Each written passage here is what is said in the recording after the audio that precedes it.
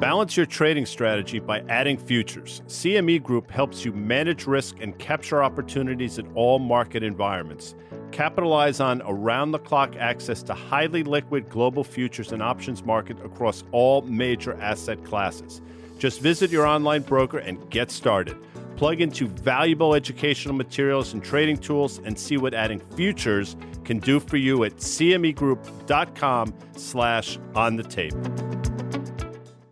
iConnections is the world's largest capital introduction platform in the alternative investment industry. iConnections membership-only platform brings together the asset management community, providing allocators and managers with the opportunity to connect both physically and virtually. With an impressive network of over 4,000 allocators and 900 managers, their community oversees an astounding $48 trillion and $16 trillion in assets, respectively. iConnections is also the driving force behind the alternative investment industry's most renowned in-person events. We invite you to join iConnections at their upcoming event, SALT iConnections in New York, taking place on May 20th through the 21st at the Glass House in New York City. This two-day event is packed with one-on-one cap intro meetings and content. To explore more about iConnections events and gain access to their members-only platform, visit iConnections.io. All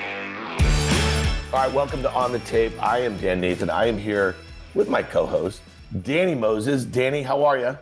I'm good, buddy. How you doing? I'm good. We're going to have to do this one without Guy Adami. He gave us an hour's notice or something like that. No emergencies. No one worry. He's all good. But you can put away your bingo cards right now because you're playing bingo for us. You're going to lose. You're not going to fill any cards. So. And by the way, Guy was on an interview with you and Alfonso Peccatiello. He's the founder and CEO of the Macro Compass. You might know him as the Macro Alf on Twitter. He writes a really great newsletter, and he joined Danny and Guy for a conversation about what the Fed's been up to and what the likelihood of a recession is and what he's looking at. So stick around for that. But Danny, we got to start out by talking about yesterday's reaction to what Jay Powell said. He was at the Brookings Institute. This is an annual thing that the Fed Chair does.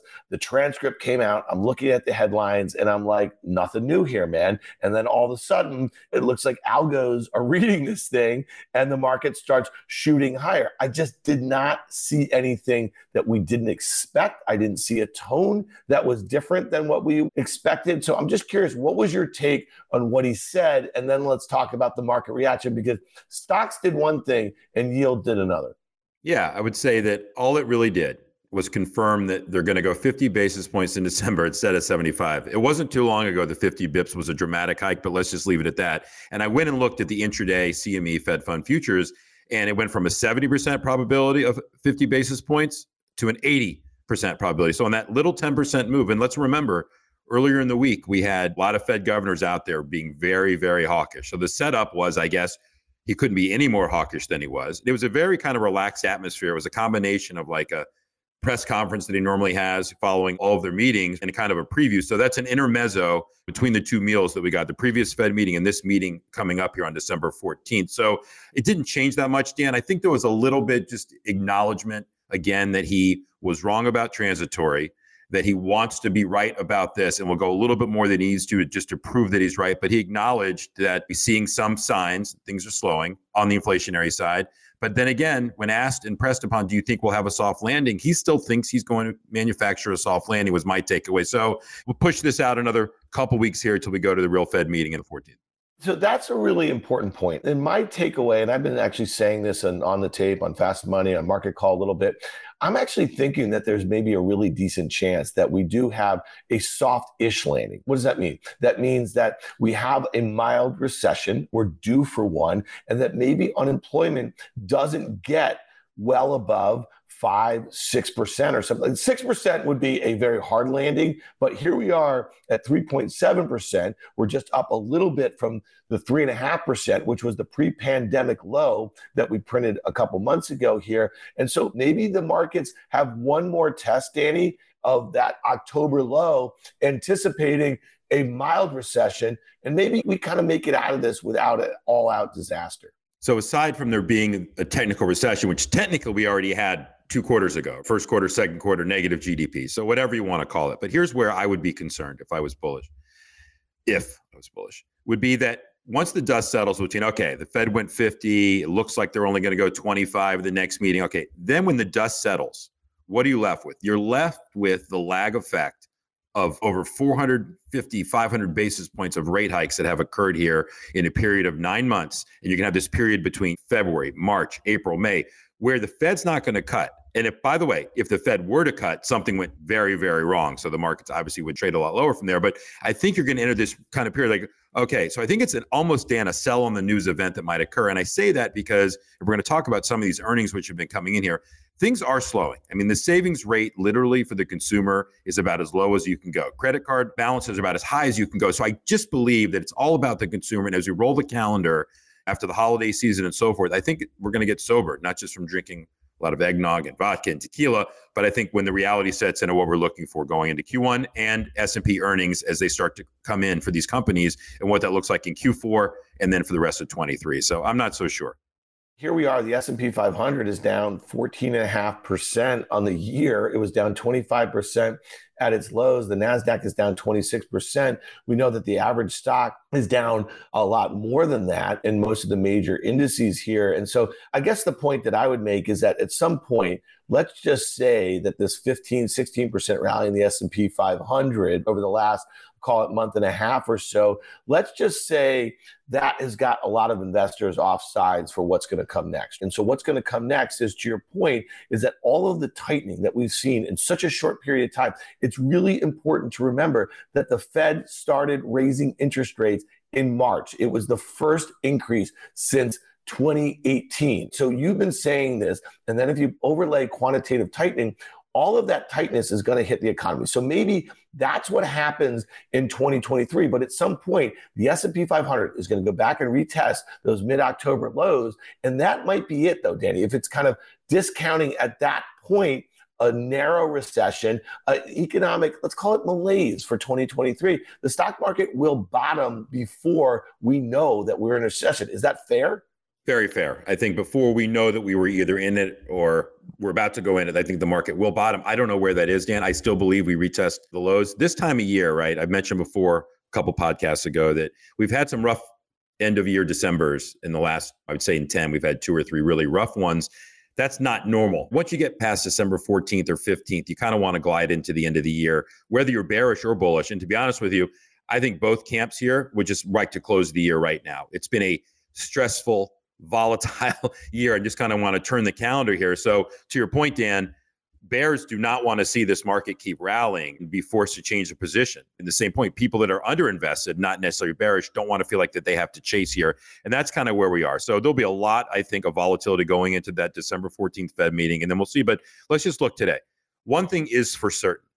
Inflation, for the most part, has peaked. The question is, how quickly is it going to come down? And saying the argument will be for like job number that's going to come out tomorrow. We don't have that number yet, but it's 200,000 and it's 2.7% on the unemployment. How is the market going to react? I couldn't tell you how the market would react. Like we said last month, if you told me it was 350 or 125, I couldn't tell you what the market was going to do, because does that feed into this Fed narrative or not? So it's going to be really interesting. But Dan, I think it's really important where a lot of the stuff we get from the Fed on inflation and consumer spending is always, 6 weeks delayed in the past. We're getting real-time information from earnings from companies right now, retail, and they are describing, I think, accurately exactly what's been going on. This started with Walmart and Target several weeks ago. They gave us a real-time look into how the consumer is doing. And so I think that's what we should be focused on is, again, what companies can you own? How are some of these companies navigating their way through all of this? Because they don't have the ability to send their portfolio to zero net cat. They don't have the ability to go long or short. So I think that's worth discussing. No doubt about it. It's interesting when we talk about the move in the S&P 500, though. It feels like deja vu all over again. I think we were kind of saying some very similar things in December of 2021. And I think you and I and Guy were all in agreement that that rally was a bit of a fugazi. The NASDAQ had topped out, but we had already seen literally massive pockets within the NASDAQ had already been correcting. And so the S&P made a new all-time high the first week of this year, which is pretty astounding. But let's just take a step back here, because again, until S&P earnings estimates for 2023 come down meaningfully, we cannot bottom into that economic environment that you just kind of laid out. So let's just look at this report. It's out today. It's John Butters from FactSet. He's the senior earnings insight analyst. And we talked about this yesterday, Liz Young and I, on Market Call a little bit. But today's note, this is really important. The bottoms up EPS estimate for the S&P 500 for next year is $232. He makes the point that over the last 25 years, analysts have overestimated the actual EPS number by 7% on average 1 year in advance. So Danny, if you want to take the S&P multiple where it was trading at the lows in October, let's say it was about 15, and you want to multiply that times that 232 number, you get about 3,500. Where is the S&P right now? It's 4070. If you want to take the 7% off of that 232 number, that gets you to 216. You multiply that by a trough multiple, gets you 3,250. Where did we bottom out just in October? It was what, 3,490 or something like that. So I guess the point is, until we start to see that calendar 2023 number come down, I don't think the S&P can bottom. And then if you put it together with, we get into the new year, we start going lower, we have some negative pre-announcements, we have analysts start taking the company guidance down, that's when the strategists will start bringing their 2023 estimates down. And then when you have the height of bearishness, you have yields lower because we have a weaker economy, at least on the 10-year, that's how the market is going to try to bottom, in my opinion. Yeah, I totally agree. And listen, even within all this S&P, obviously we talk about that as the main market. That's what we use to kind of gauge the markets. But there are a lot of stocks that are up this year, right? A lot of things that have been working. And I'll say it again, whether it's in energy or certain retailers, CPG companies that are kind of out there. And I think that's the thing that presents the opportunities. When the S&P drops down, you get a chance to buy quality. When the S&P has a rip up, sell the crap. We continue to see that occurring. And I will tell you that you're right. I mean, rates, to me, obviously, we all believed, at least all of us on this show, believed that the 10-year yields had gotten way ahead of themselves in terms of too high. They've now pulled in. And it's becoming apparent what the roadmap that you just described is telling us. We're 70 basis points plus inverted on the 2-year and 10-year at this point. We know that the terminal Fed funds rate moves between, call it 4.9 and 5.15. We're tracking more towards the 4.9 after the Powell interview yesterday, but we're kind of there. The 2 years trying to reflect that out a little bit. So it's obviously trades at a discount to that at 4.25 or 3, wherever it is. But it's telling us a slowdown is coming. And to your point, Dan, there is no way this market is pricing in any type of that. And I'll tell you this, we talked a few weeks ago about this kind of hung debt that's out there on Wall Street between all these LBOs that have occurred. Believe me, with rates coming in like they have and credit spreads easing a little bit here over the last few weeks overall, they are throwing out as much as they can. But let's not kid ourselves. There are tens of billions of dollars still sitting in inventory that needs to come out. So I just think it's an elephant through a mouse hole in the sense of the liquidity, at least as it relates to the debt markets for the most part. And again, that's where the bottleneck and that's where a lot of the problems have occurred in the tightening of financial conditions kind of out there. And I think it can alleviate for a period of time, but I think it's going to remain tight. Did you just make up a new metaphor? I've never heard that. An elephant through a mouse hole. Is that a thing? Well, yeah, I think so. I mean, yeah, an elephant through a mouse hole. I've never heard it. It's nice. Maybe we'll start to use that. All right, let's think about this, because I think a big determinant for how, I guess, our economy can find a bottom after all of this tightening is really when China reopens, which has obviously been very easy because their economy has literally been in this weird stasis for 3 years. Danny, think about this. They started locking down Wuhan in December of 2019, January of 2020, we're at December 2022. It's really remarkable to think about. And so we've seen some volatility clearly in Chinese equities of late as people are anticipating some sort of move by President Xi. I just don't think it's going to happen. But I saw a report out this morning where Bloomberg economists were expecting a full reopening by mid-year next year. Well, what if that were to coincide with a recession here in the US and Europe? Might they kind of balance each other out, and might it not have the impact on a global basis that one might expect when an economy like China comes back on? Because I think crude oil at $80 is kind of telling us that a gangbusters, roaring 20s sort of economy, global economy, is not happening in 2023. Well, it's interesting. One other point just on the Fed and the impact that it has. We've talked about it. So the flip side, people believe in the Fed has done, as you saw, all risk assets take off yesterday, including energy. And that can actually work against you, obviously, because if energy prices rise, so we've talked about that may occur. So that in itself becomes self-fulfilling, that it's inflationary in time anyway on that. So when you talk about China, it's been 3 years and it made me think of Truckin', what a long, strange trip it's been. Grateful Dead, it feels like that, but you're right. It's kind of open. It's kind of not like you'll know that things are kind of picking back up and then gradually. It is interesting though, that the protests in the street and people that are very upset, maybe it finally did something. Maybe it scared Xi enough to say, all right, you know what? We are being a little bit ridiculous. Let's back off of this a little bit. And you saw what can happen. I mean, you guys have been saying, I believe on some market call and other things to buy potentially Chinese equities, certain Chinese equities that have been beaten down. And you can see how much they're up, Dan. I mean, they're from the lows. I think some of these names I think are up a lot. So from an investment perspective, there's opportunities. What it means globally, to your point, which I think is a good one. What happens if we're in a recession and China's still really not kicking? That does not look good globally at all. How did you not sing that, Danny? Dallas got the soft machine. Houston too close to New Orleans. New York got the ways and means. All right, here's a question for you, a little trivia.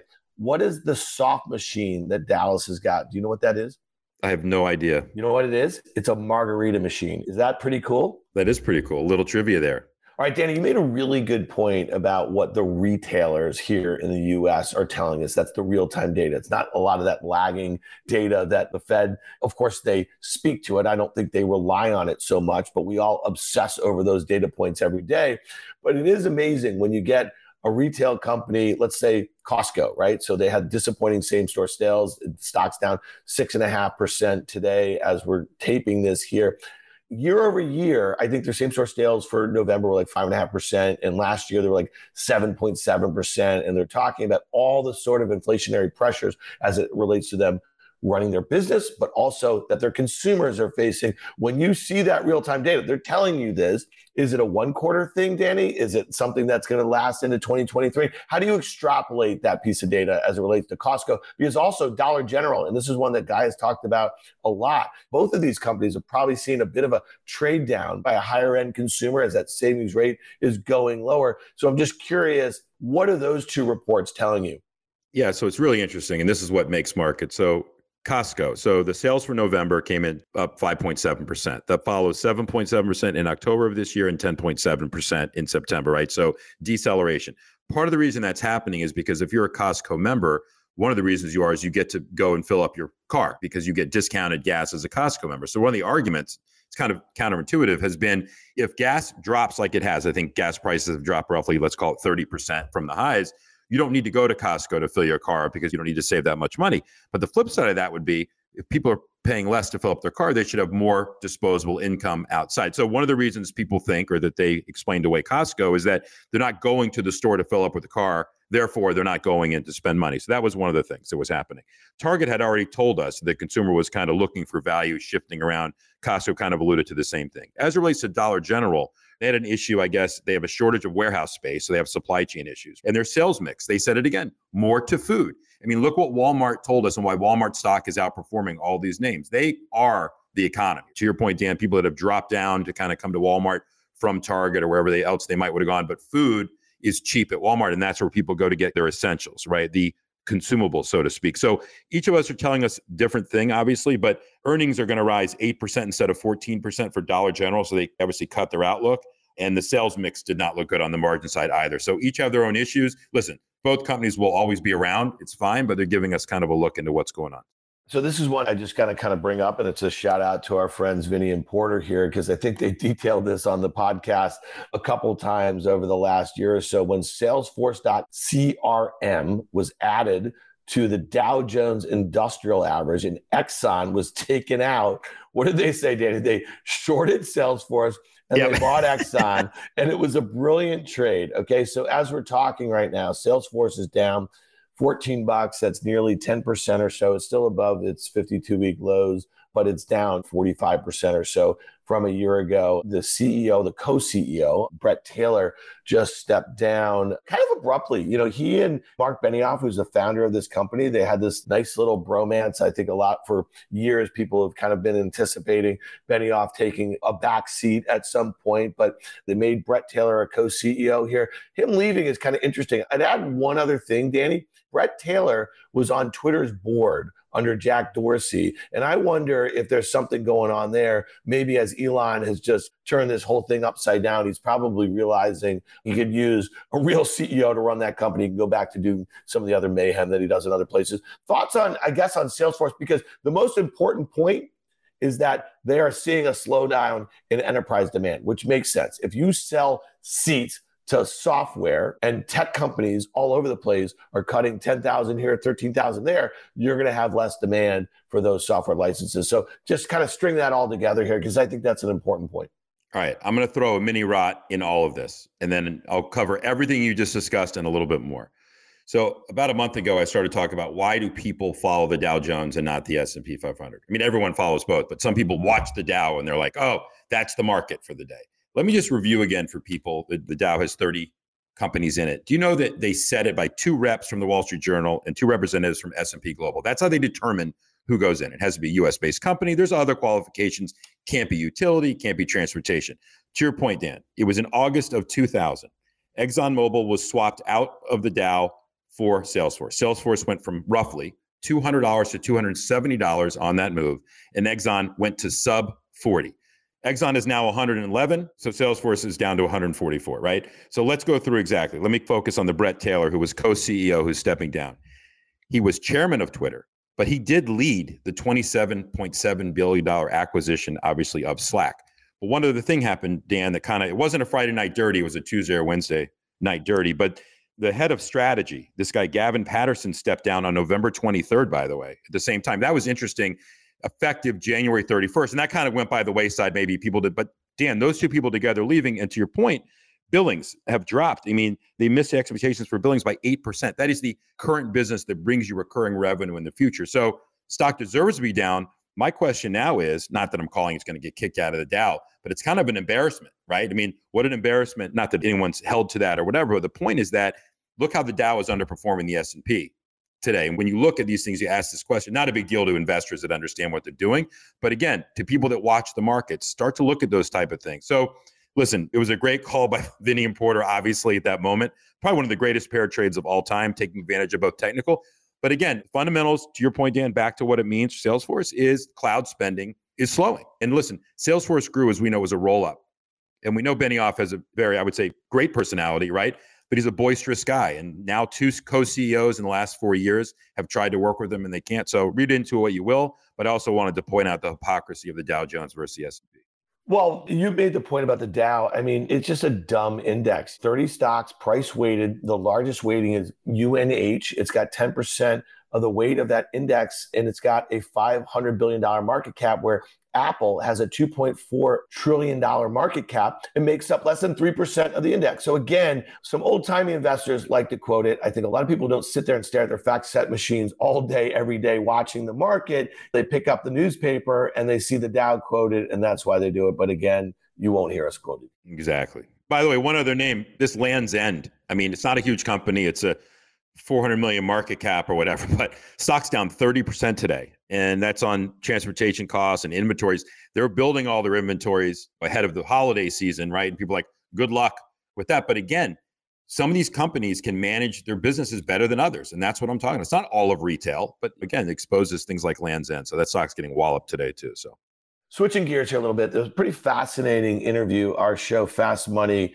got preempted, Danny, by Andrew Ross Sorkin of CNBC interviewing SBF, Sam Bankman-Fried, former CEO, founder of FTX, at his DealBook conference. It was a pretty fascinating interview. It was not in person. No one knows where he was. Maybe he's in the Bahamas. He wouldn't really say. Pretty awkward interview. He looks like he feels really bad about what is apparently or allegedly a massive fraud that could be the tune of $10 billion. And again, FTX was one of the largest crypto exchanges, and it seems to be that he created a mechanism where he could take out client funds, move it to Alameda Trading, a firm that he 100% owns, and then was even from there siphoning money out of that. It's interesting. This might be the worst take I've ever heard from somebody who is meant to be a very reputable investor, Bill Ackman of Pershing Square. He tweets out at 5:47, this is while the interview is going on, "Call me crazy,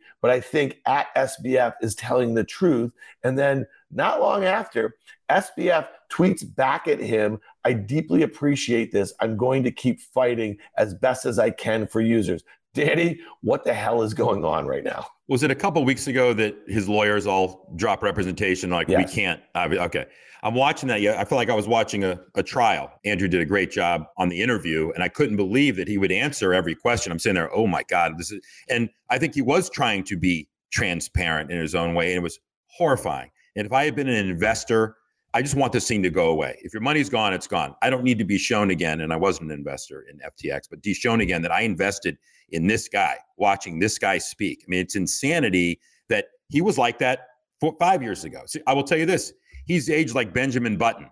The pictures of him from 3-4 years ago when he was splashed around now, I mean, he literally looks like he's 80 years old from 25. It was actually upsetting, especially when Andrew read an emails that he got from people that he wanted to ask questions like, I lost my life savings. It was $2 million. How could you do that to me? Can you tell me where it is? He couldn't even answer where it was. Or the whole Alameda thing, not taking responsibility for the commingling of funds. It was totally crazy. And I don't think he's in the Bahamas. I got a funny story for you. I was in the Bahamas for a couple days last week. And when I got to Nassau, which is where Albany is, by the way, it's right there at the airport. I did not go to Albany where he owns 13 homes and so forth. But I started thinking about it. I'm like, maybe I'll spot him, maybe whatever. So I go to the casino, I leave, and I won a little bit of money. And I go into the airport. I've been to the Bahamas, honestly, 100 times, maybe even more. And I come through customs, and you know that there's a customs agent that wants to be the hero, that wants to literally find an FTX, or maybe not that SBF would go through that. But after the interview he gave yesterday, it wouldn't surprise me if SBF took a JetBlue flight from Nassau to LaGuardia. But anyway, they took me in a back room, started asking me questions. And they didn't ask me about, was I in crypto? They took apart my bag. How much money did you win in the casino? Whatever. And just asked me these weird questions. And I thought at that moment, I'm like, they're on guard. Again, just kind of a side to that. But this is crazy. If he comes back to the U.S., obviously should be arrested. I don't know what's going to happen, but it was upsetting. It was entertaining. It was revealing. And again, like I said, if I had invested in this guy, I would be embarrassed at the fact that I actually followed this guy into the fire. So it's interesting, though, that interview was on CNBC. Obviously, most people watch CNBC for the stock and the bond market. And most CNBC investors probably are not exposed to that. They're not invested in the VC firms that invested in FTX. They're not investors in Alameda. They probably didn't have institutional accounts at FTX that just got ravaged. And again, I don't think they're probably that active crypto traders either. So it's just fascinating. It's permeating a little bit into the kind of broader sentiment about the markets. And you've been talking about Tether on this podcast for over a year. And you've asked we had a lot of crypto guests.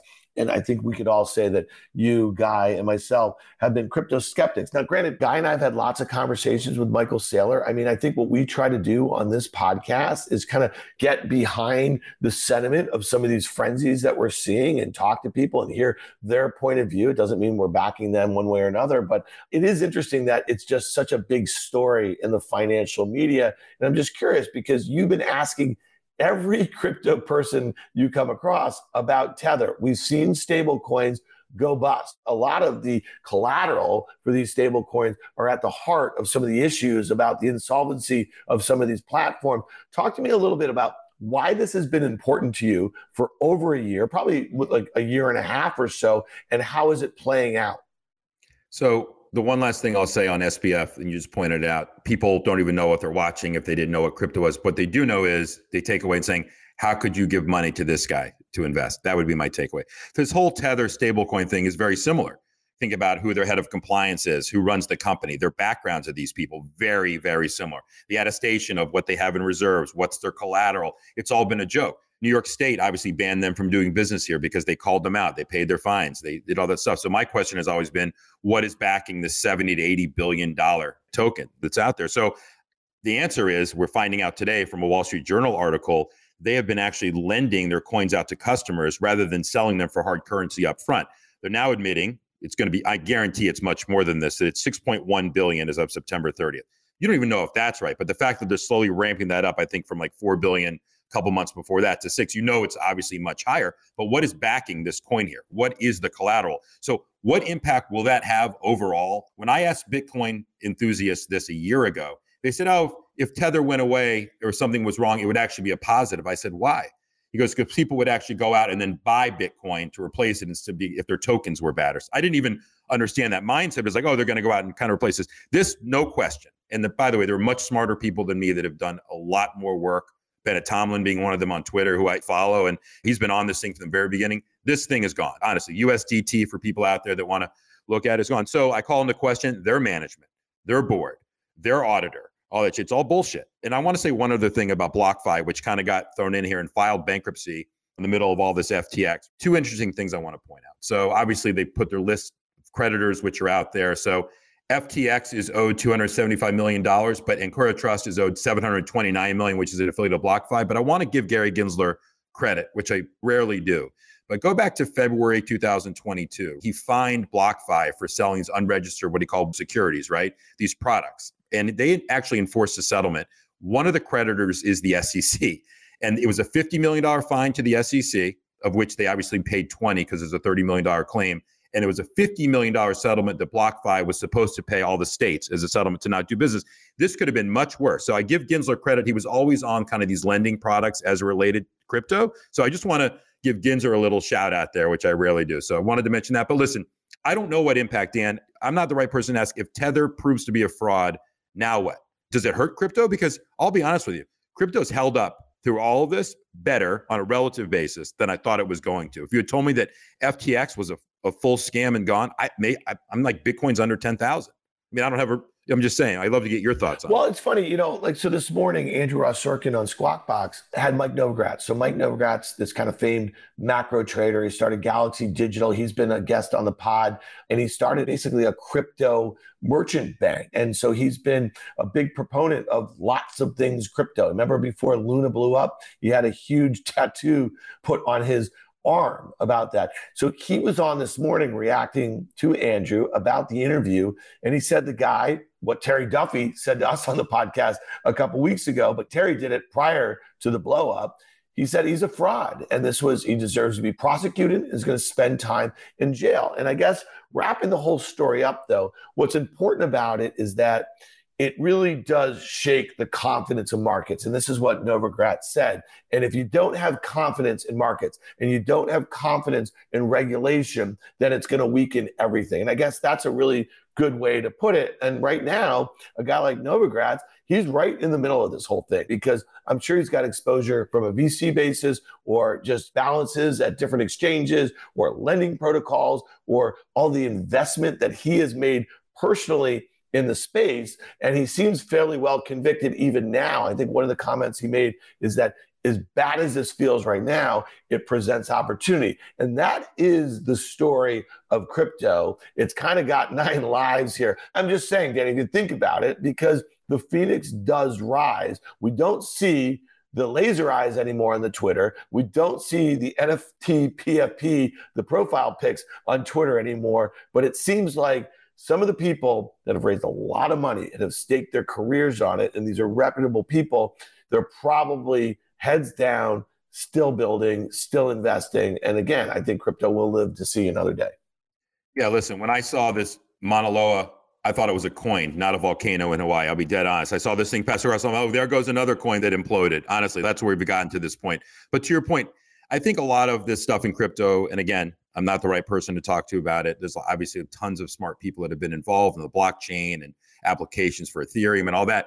It's a .com-esque in the sense of it's here to stay, right? The question is they need to get applications in place to start proving this thing out. And I think that's going to be this next push here. Call it, I know you guys do 1.0, 2.0, 3.0, all this bullshit, whatever it is. You better get to 10.0 rather quickly here and show some applications and usage. Because I think now you got to prove that there's a real use case. And the more this shit happens, and it's going to be tougher because the regulatory stuff's going to come in and it's going to come in hard. And crypto was built upon the belief of no regulatory oversight. And now they crave it and they need it because they want to prove this thing out to be legitimate.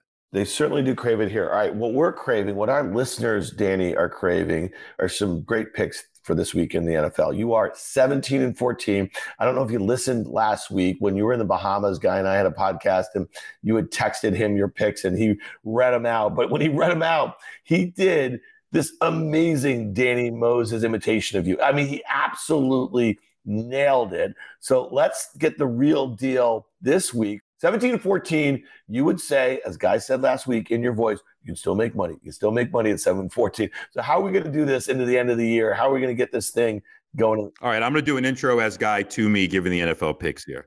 All right, what are we in here? What is this, week 13 in the league that they pay for play? Danny, you are a pedestrian 17 and 14. Last week I gave your record incorrectly, but that's what you are. And I'll tell viewers that you had only given one pick out last week. I made you give me a second one to kind of give out there, and you lost that one on Thanksgiving Day. But anyway, I digress. So, Danny, what do we have this week in the NFL? Oh, thanks, Guy. Appreciate that. Appreciate you filling in for me last week. So a couple games out there. So Tennessee finally didn't cover. I think they had covered 8 weeks in a row. They lost to Cincinnati at home. The Eagles have been winning. I love the team, but they're not really covering. They're not like on a steady basis. They don't look that great. I'm taking Tennessee +5 in Philadelphia. I think it's a good bet here. I think they do backdoor cover there. And my second pick of the week is 49ers. Again, they came through for me, obviously, last week. They're giving 4 at home to the Dolphins. And I just feel like Dolphins going out west, they really haven't beaten anybody. The Dolphins have beaten just shitty teams over the last kind of 4 to 5 weeks. Let's see how Tua does against this defense in San Francisco. Like I said, I think it's interesting. So right now, as we sit here, the Niners are 6-1 to win the Super Bowl. I mean, I think 3 or 4 weeks ago, they were 12-1. Right now, it's Chiefs at 4-1, the Bills at 4.5-1, Eagles at 6-1, and then the Niners. So kind of interesting how this is shaping up here. But those are my 2 picks, Dan. Niners -4 and Tennessee +5. All right, listen, if you didn't get your Guy Adami fix, stick around because Guy and Danny had a great conversation with Alfonso Pacatiello. He's the founder and CEO of the Macro Compass, so stick around. With CME Group's micro-sized futures and options, you can access the same transparency and liquidity of the benchmark contracts with less upfront financial commitment. Diversify your portfolio and manage your exposure with the flexibility of CME Group micro contracts in crypto, metals, FX, energy, and equity indices. Learn more about what adding futures can do for you at cmegroup.com/micros. iConnections is the world's largest capital introduction platform in the alternative investment industry. iConnections membership-only platform brings together the asset management community, providing allocators and managers with the opportunity to connect both physically and virtually. With an impressive network of over 4,000 allocators and 900 managers, their community oversees an astounding $48 trillion and $16 trillion in assets, respectively. iConnections is also the driving force behind the alternative investment industry's most renowned in-person events. We invite you to join iConnections at their upcoming event, SALT iConnections in New York, taking place on May 20th through the 21st at the Glass House in New York City. This 2-day event is packed with one-on-one cap intro meetings and content. To explore more about iConnections events and gain access to their members-only platform, visit iConnections.io. Alfonso Pacatiello is the founder and CEO of the Macro Compass, a disruptive investment strategy firm whose mission is to democratize professional macro analysis, tools, and portfolio strategy. The Macro Compass leverages Alf's experience running large pools of institutional money and offers financial education, unique macroeconomic insights, and actionable investment strategy. Before launching the Macro Compass, Alfonso was the head of investments for a $20 billion portfolio for ING Germany. Alfonso, welcome to On the Tape. Alfonso, it is great to have you along with Danny Moses. I will tell you that the three of us probably share very similar thoughts. I'm going to start this interview off the following way. And please, if you disagree with me in any way, please say, Guy, you're an imbecile. I don't know how the Italians say it, but I've said for a long time that the 21st century is going to be littered with many, many villains. But I think at the top of that list are going to be central bankers, not because they're bad people, not because they have bad intentions, but because they're extraordinarily misguided. And they've created a problem that I'm hard-pressed to believe we're going to get out of. Thoughts on that? First of all, in Italy, we say imbecille, which is, sounds like in English, but it's just an Italian pronunciation. I thought it was fun to say. Thanks for having me here. It's a pleasure. In 2021, the Federal Reserve was buying mortgage-backed securities and treasuries because They had a certain view that inflation wasn't becoming entrenched into the economy. It was all about used cars and goods and reopenings, etc. They ended up being wrong, which is fine. But the thing is that they stayed wrong for quite a while. And now I think, especially Powell really feels the pressure of having to correct his wrong. And he's going to be wrong again, guys, because he's going to end up overdoing it. That's fair. So you were on Market Call on September 20th with Dan Nathan and myself. And at that time, I just went back and look. I think the S&P hasn't moved much. It's up about 3% since then. The 10-year is up 15 basis points. But the 2-year since then is up 55, 56 basis points. Certainly, well, first of all, it's an inverted yield curve, but indicating that potentially bad things are ahead, such as a recession. And I know that you feel that way. Any current thoughts or any updated thoughts from when we last had you on that kind of track? Yeah, so we are progressing towards weaker growth at a very fast pace, and inflation is also going to slow down. So we're looking at a nominal growth slowdown into 2023. It's a very similar situation to 2001, if you ask me. I can see really a lot of similarities between 2023 and 2001. And when I see those, I always refer back to what actually happened before 2001. So that was 2000, a year where the dot-com bubble actually burst. The Federal Reserve raised interest rates to 6.5% in 2000. And, you had inflated stocks dropping 80%. Does it remind you of 2022, where SPAC lost 90%, where overinflated stuff went down 70%, where the Federal Reserve is raising interest rates, not to 6.5%, but they will be raising it to 4.5%, 5%, which in the 2020s is actually quite a rate if you account for demographics and weaker productivity and all of that. So it really resembles 2022. It resembles 2000, which means 2023 might well resemble 2001. And so I asked myself what happened in 2001. And in 2001, the Federal Reserve tightening of 2000 that had impacted the market actually played out in the economy. So you had earnings coming down, you had the labor market weakening, you had a proper recession. That's what was 2001. And the Federal Reserve did pivot in 2001. They cut interest rate by 500 basis points in 15 months. That's a pivot. And then I hear people saying, yeah, that must mean that the S&P went through the roof. It didn't. The S&P only bottomed in 2002. So that's 15 months since the beginning of the pivot. And 2023, in my opinion, is going to resemble very closely 2001. Let's talk about the stock market, because since November of last year, so basically a year ago, is when this Federal Reserve pivoted. And although the market did rally into December, people talk about seasonality, whatever it was, since late December, obviously the market's faced some significant headwinds. We've bounced along the way. We obviously saw a pretty meaningful bounce in the middle of June into August. We're at the ending stages of this bounce we saw from October 14th into where we are trading now. But for me, the market's sort of whistling past the graveyard here. I don't think we've felt the pain that should be commensurate with what's been going on with not only our central bank, but central banks around the world. Thoughts on that? Well, I think you're right. And let's not forget that also in the bear market between 2000 and 2002, the Nasdaq rallied 7 times more than 20%, 7 times. So potentially you could have had headlines of this is a new bull market 7 times during a bear market, which lasted 2 years. So bear market rallies are totally normal. They're part of the process, and we are witnessing just one, exactly like we did in July. Do you remember in July we got headlines that there was a new bull market? I mean, do you remember that? There is no new bull market because the stock market tends to bottom over time in long bear markets when 2 conditions are met. A, earnings have already declined and analysts have thrown in the towel, which means they have downgraded earnings aggressively. And today, earnings have barely started to decline, and analysts are still predicting earnings to grow next year by 5%. That's not consistent with that process being already advanced.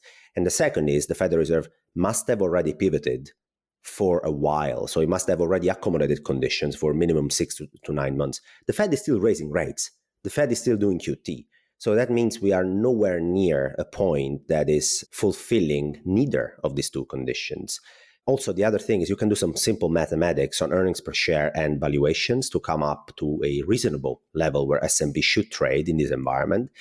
And then you look at earnings per share, and every forward-looking indicator I'm using and my macro models are pointing to earnings per share by the end of 2023 in the $200 or below as an area. Now, if you look at that, which would be an earnings degrading of roughly 10-15% in line with the recession, negative earnings growth in 2023, then you look at the valuation you need to attach to that. But valuations during a recession are not 24x. They are not because risk premia need to widen, because people are losing their jobs, because retail flows are negative. As people get fired, actually, people need to withdraw their 401ks, and basically the flow becomes negative when it comes to retail. And this year has been positive. So, 200 earnings per share by the end of next year times 15, 16 earnings, 32, 3,300 sounds like a reasonable place where equities should trade close to the bottom next year. We're looking at 4,000 right now. So there's quite a delta, in my opinion. Well, we certainly totally align on that. That's exactly where I think we're probably headed. And the one thing you've pointed out, which I agree with, is that people are rooting for a weak labor market, which is somewhat perverted because they want the Fed to stop. But we've gotten glimpses already, like you said, in the late spring and summer of where this market can go and things can break. So we've seen crypto break. We've seen a lot of companies that are dependent upon the credit markets for securitization start to break. What is it that you're looking for? What are the signs you're going to see for things that continue to break here as we move forward? What should we be watching? So I think the labor market is a very clear thing that could easily break. It's been very resilient so far, but the labor market tends to be a coincident to lagging indicator. So the economy weakens, you see it first in PMIs and forward-leading indicators. Then you actually see it in coincident indicators. The labor market comes a little bit later in the process, but it undoubtedly comes. And I think the other thing that will be complementary to the labor market breaking is the real estate market repricing pretty aggressively on the way down next year. There is this thing, people are used to the Fed having their back, to the Fed put, to house prices rising inevitably 10%, 15% a year. Next year, I think global house prices are going to drop by 15 to 20%. And if that sounds scary, it only sends us back to beginning of 2021. Now, when such a leveraged asset class, don't forget the real estate market is the biggest asset class in the world. It's bigger than the equity market. It's bigger than the bond market. It's bigger than the equity and the bond market combined. It's absolutely gigantic as an asset class. When that asset class reprices down by 15, 20% in a year, you obviously have ripple effect, second round effects. You do have that. I think this is a place where to look, where people are used to see upsides, new businesses being born, house flippage businesses being born, brokers popping up like mushrooms.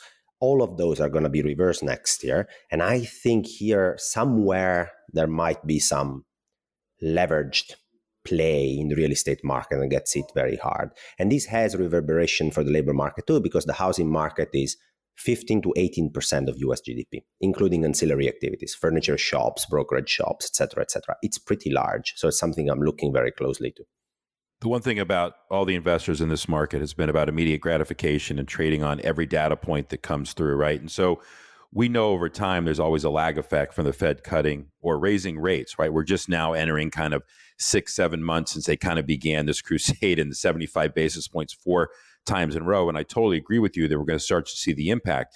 This economy in the US is always dependent on the consumer spending, right? And now we are seeing credit card balances reaching new highs, right? Savings rates reaching new lows. I don't know what it is that people aren't paying attention to or what they think they're going to get relief, because as we balloon these balances, both on the corporate and consumer levels, the paying the price is coming. It's here now, but it's going to keep continuing. So I'm not sure what the one data point or what the one moment's going to be when people realize. And listen, I think the three of us, while we're bearish, we try to be constructive. And I know that you're the same way. You would love nothing more, I'm guessing, than to really be bullish here.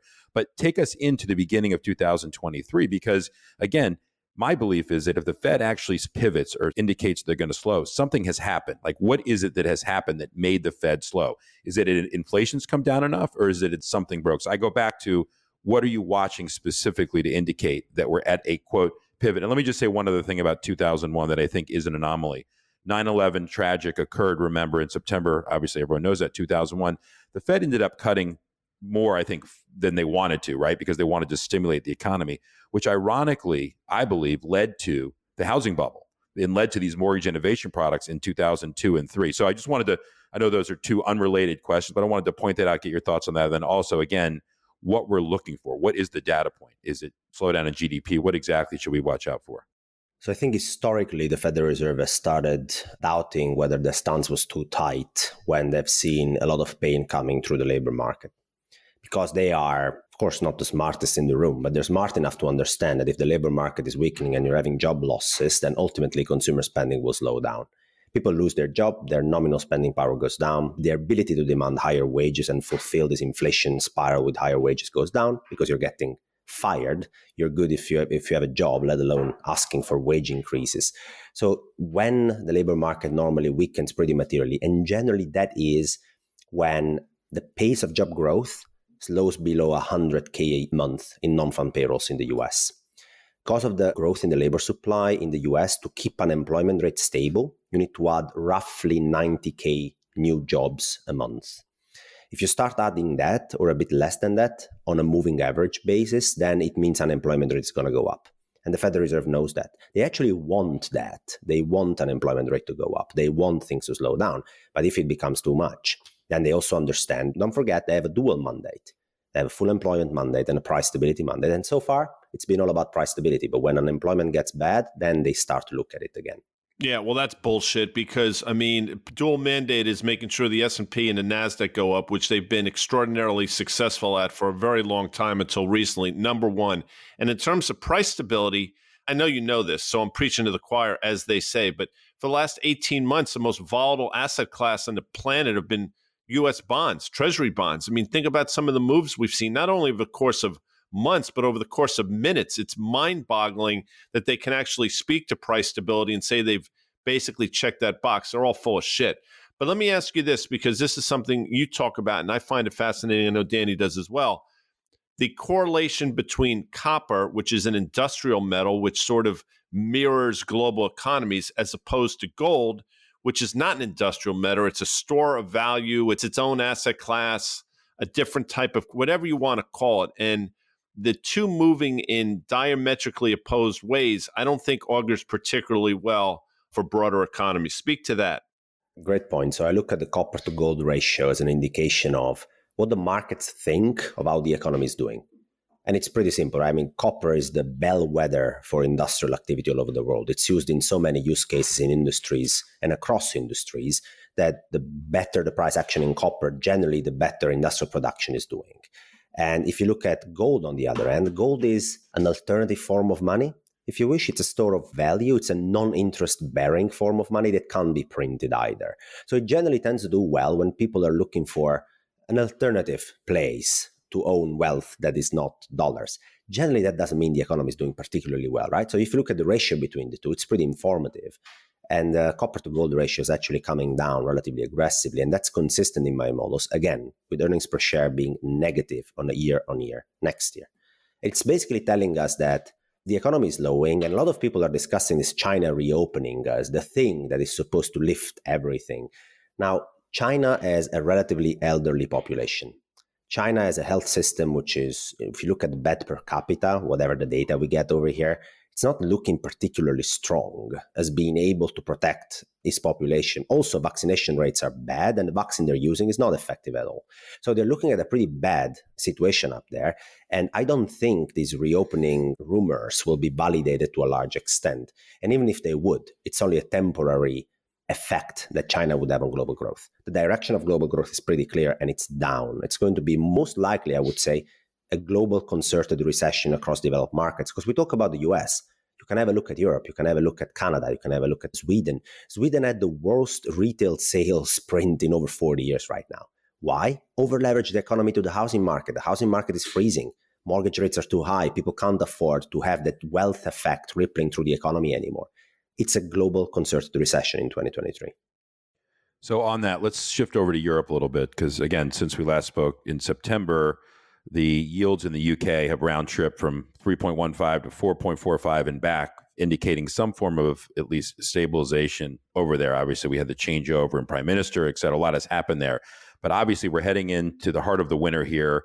I know energy prices, while they may have stabilized, governments are trying to curb the ability for these to move much higher. This is still going to be a major issue. So let's talk about the European economy a little bit here and the impact that you think that has on your overall outlook. Yeah, that's a good question. So Europe basically went through some pretty grim period because its terms of trade were horrible. I mean, Europe is a net importer of energy, very dependent on Russia, and the business model over the last 20 years was great. It was based on two very cheap sources of leverage. You got very cheap energy from Russia to use and lever up to produce a lot of manufacturing output that then was exported elsewhere. Basically, this is Germany business model for 20 years. Get cheap energy, roughly 30 billion equivalent of Russian natural gas, were good enough for Germany to produce 2 trillion of manufacturing output. That's a pretty decent leverage that you have there on this cheap energy. And then the other thing was very low interest rates. So we levered up our real estate market. Here in the Netherlands, 100% loan to value mortgages are totally common. So people just levered up, right? And now you're looking at exactly the opposite. You're looking at not cheap energy anymore. You're looking at supply chains which are not particularly in time anymore. So outsourcing that part and having cheap labor also has its downside all of a sudden. And you're looking at the European Central Bank forced to try and get some credibility out of the market by raising interest rates and fighting inflation at 10%. So all of a sudden you shatter the foundations of the model. And honestly, what I'm looking at my forward-looking indicators also doesn't look good. I expect a pretty decent recession in Europe too next year. 16 months ago, Danny Moses started talking about stagflation, and that proved to be prescient. But there are all kinds of different things. I missed economics in college that day, so I'm going to ask you a question. Stagflation, deflation, disinflation, obviously they all have different meanings. What are we facing here in the United States? Because it's clearly one of the three. So right now in the US, actually for the entirety of 2022, you were looking at stagflation. Pretty stagnant growth on a trending basis and inflation going up on a momentum basis. That's exactly the definition of stagflation. That is over in 2023. Not over for a soft landing as the Federal Reserve hopes. That's bullshit. Can I say bullshit on this podcast? Absolutely. You can absolutely. I say it all. Bullshit, man, but say it with some gusto. Bring your Italian out. Because I'm as exercised as you are. It is bullshit. Soft landing. They're going to navigate this thing. What's happened? It's been so wrong. I mean, please continue, but I got some thoughts on that whole thing. Anyway, so you got me exercised here. I can sense you are all worked up by that. But yeah, it's not going to be a soft landing. This has nothing to do with it. I mean, if you look at the pace of deterioration in all these forward-looking indicators, if you look at the housing market freezing, I mean, housing sales are down 40% year on year in the US. I want to repeat it, 40% year on year down in housing sales. So I'm sorry, all these people overemployed in the real estate business and ancillary businesses, are they going to have a job in 2023? I seriously doubt about that. Not to talk about the broader economy. So that's what you're looking at. And let me say something else, because people are telling me, Alf, yes, it's going to be a recession, but inflation is going to remain at 5%. I'm like, have you looked at the last 100 years in the US? Every time there was a recession in the US over the last 100 years, and we entered the recession with inflation at 5, 6, 8, 10%, we ended the recession, and 16 months later, inflation was 7 percentage points lower than when we entered the recession on average. So right now we're entering, let's say, a recession in Q1 next year in the US with inflation that will be 6, 7%, something along these lines, right? When we enter a recession. Historically speaking, that means that by mid of 2024, inflation is going to be between 0 and 1%. And that there has been such a bad recession that people are getting unemployed, growth has gone down. That's basically a deflationary environment where you get a negative inflation impulse and a negative growth impulse. Guys, it's a recession. That's how it works. And I'm not sure why people are confusing cycles with trends. Because everybody says, the new trend of inflation is on average 4% over the next decade. Cool. That doesn't mean that this recession, as bad as we're going to get it in 2023, is not going to cyclically push it to 0 or 1% as every recession did over the last 100 years. There is a difference between a cycle and a trend in macro. Well, if we measured inflation properly in this country, it would mirror what we've heard from some of the different companies like Procter & Gamble and Kraft Heinz and General Mills, Coca-Cola, Pepsi, where 16%, I'm doing air quotes, folks, organic growth is basically them passing on inflation to their customers. So real inflation in this country probably peaked north of 17, 18% is my guess, number one. Number two, technology is the biggest deflationary force in the history of mankind. So the Fed's been fighting this windmill that they can't defeat. They look at the world incorrectly. I mean, on one hand, you have these huge deflationary forces. On the other hand, you have these huge inflationary forces. My point is, they have inflation in all the wrong places, and they're going to totally screw the pooch in terms of the tools they use to combat it. Thoughts on that before Demo gets in?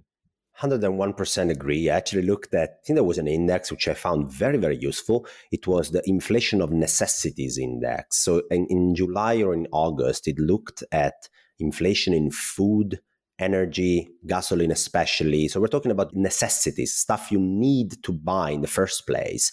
So that's the inflation basket that the lower cohort of consumers in the US will have to face. And that number, I think, peaked over 20% year on year.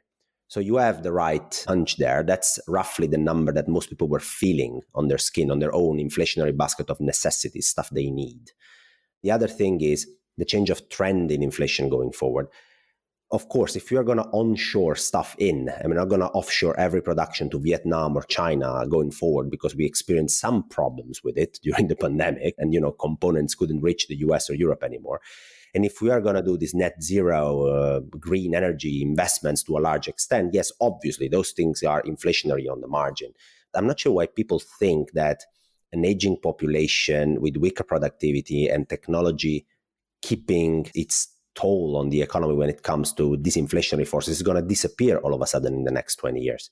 I don't think it's going to go anywhere, to be honest. If anything, it's going to intensify. So there are some on the margin new inflationary forces on top of it, but the overall trend, I think, is unchanged. Before I was speaking about cycles. So I still keep my main stance that this recession is going to be pretty bad in 2023, and it's going to bring inflation down as every recession did over the last 100 years, cyclically speaking. And I'm not sure neither markets nor people are prepared for it. So you obviously send out a lot of information, both on Twitter and then to your clients. We're going to talk about that in a minute. But tell me the hate tweets that you get or where people are really opposed to your thought process, because that's always an indication to me where you're probably right. And then secondly, what would you own here other than S&P puts? You own gold. What are you looking at that you can actually tell people to put money in? So the most common hate tweet I get is that my pizza is not looking good. That's terrible. You can't say this to me. It's not allowed. That's a freaking insult, man. You got to defend your honor. Just kidding. But the biggest pushback is that this is a new inflation regime and inflation is going to remain at 5% even throughout a recession. So I think this is very much ingrained in people's brains. It's a recency bias. For 10 years with inflation at 2%, it could never go up. Now it went up, it stayed there for a year and a half, now it can never come down anymore. That's the biggest pushback I always get. When it comes to owning stuff, I think those 2 5-year yields at 4%, 5%. Yeah, guys, if we get a recession, when the labor market actually cracks and inflation is coming down because the labor market is also cracking, the Federal Reserve will have no reason anymore to keep Fed funds rate at 5%. Especially if some damage happens to the real estate market. So these 2 to 5 year rates at 4% actually look pretty decent to me. So what does that mean for the dollar and then for gold? Good question. Good question on the dollar. I really like this question because people are telling me, yeah, of course, Alf, if the Fed pivots, then the dollar depreciates. Well, again, in 2001, the Fed cut rates by 500 basis points and the dollar ended the year up against most currencies. Why? Because it was a recession. A recession is a deleveraging episode. People are going belly up. They reach out for the safety of the dollar. They want to actually make sure they get some hands on their dollar. So even if the Fed is cutting rates, because the economy is bad, the dollar doesn't necessarily depreciate in a straight line as people think. The dollar depreciates when the Fed is a commodity and the economy is strong. Nobody needs dollars anymore. Dollars are going there organically. They don't need to get their hands on the dollars. For gold, yeah, that's a very interesting point. I think it's one of the assets that in the second half of next year could do very, very well because the Federal Reserve is cutting rates, is making basically real rates a bit more negative than they are today. The economy isn't in a very good shape. People are looking for allocation in assets, and generally bonds and gold tend to do relatively well in that environment. Second half of next year, I think it's looking pretty good. So we're 25 minutes into this thing, and people listen and say, Guy, you're an asshole. You're a hater. You're a Fed hater. You're blah, always negative, blah, blah. You asked Alfonso leading questions. You're basically dogmatic. So, okay, I'll play that reindeer game. What can go right? Like, what am I missing? Can these geniuses manufacture and basically orchestrate some sort of soft landing where there's no pain in the labor market? Inflation remains somewhat under control. The markets don't collapse. There's not a credit collapse. What is the best case scenario in this, and can it actually work out?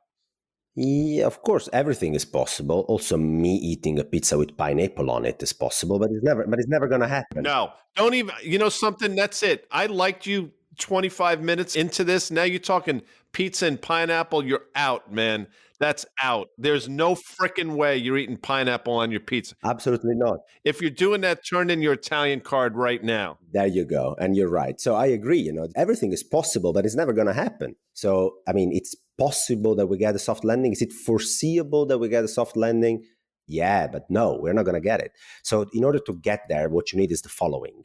You need inflation to magically slow down very fast towards 2 to 3%. So then the Federal Reserve can say, okay, done enough damage. We're going to stop. We're really convinced it's there. We're going to cut interest rates a little bit. And then the labor market softly slows down and then everything is fine and perfect and we avoid a recession.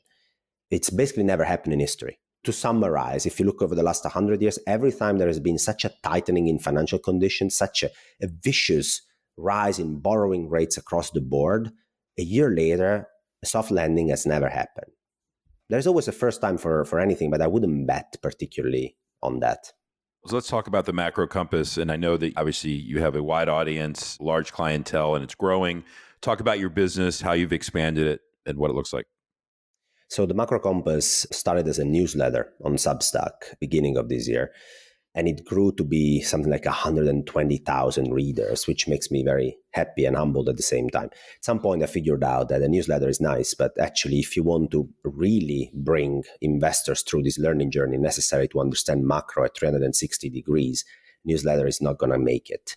So I actually moved it to a platform, which is now the macrocompass.com, where together with the written content, people will get not only trade ideas and ETF portfolios, but also courses where I'm going to cover everything from monetary mechanics to how a central bank works, to how portfolio management works, risk management, everything from A to Z, and interactive macro tools, which I'm very proud of.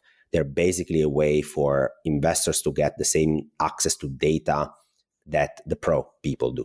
Because, they basically have access to these very expensive subscriptions and they can get all of that. And I want to make sure people at home, macro investors at home, have the same access to information formatted in a certain way that will help them become better investors themselves. Alfonso, before we get out, and thank you for your time, by the way. And, again, people call me a hater and say, if you could do it better, you should do it. And, quite frankly, I'd love to be chairman of the Federal Reserve or a Fed official because I'd actually let capitalism work. But quick question to you. Here in the United States specifically, we fashion ourselves this great capitalist society, but effectively we capitalize gains and we socialize losses, and then we put it on the backs of these central bankers to figure it out on the back end. But politically, it's extraordinarily difficult to run on a platform where we're going to take our medicine. So I guess my point is this cycle's never going to end. I mean, we are in this in perpetuity, I fear. Thoughts? You're right. I ran a $20 billion book before starting the Macro Compass, which gave me the chance to speak to a lot of these policymakers, central bankers, and all of that. So the answer to this question that I pose to them is always the same. Look at my incentive scheme. What's my incentive scheme to do proper reforms? What's my incentive scheme to wipe out zombie companies? What's my incentive scheme? I'm not going to get reelected if I do so. If I'm a central banker, I don't get reelected, and I'm going to basically leave people in misery.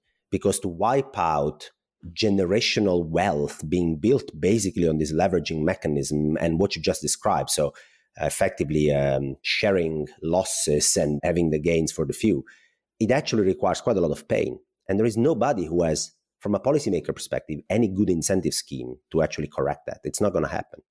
You mentioned Misery, a great movie with the great James Caan, which I believe today is the 40-year anniversary of said movie. So that's a good way to end it. Misery, ladies and gentlemen. Alfonso, thank you for joining us here on The Tape. It's been an absolute pleasure. Alfonso, thank you, bud. Pleasure all mine, guys. Thanks again to our presenting sponsors, CME Group, iConnections, and FactSet. If you like what you heard, make sure you hit follow and leave us a review. It helps other people find the show, and we also want to hear from you. Email us at contact@riskreversal.com. Derivatives are not suitable for all investors and involve the risk of losing more than the amount originally deposited and any profit you might have made. This communication is not a recommendation or offer to buy, sell, or retain any specific investment or service.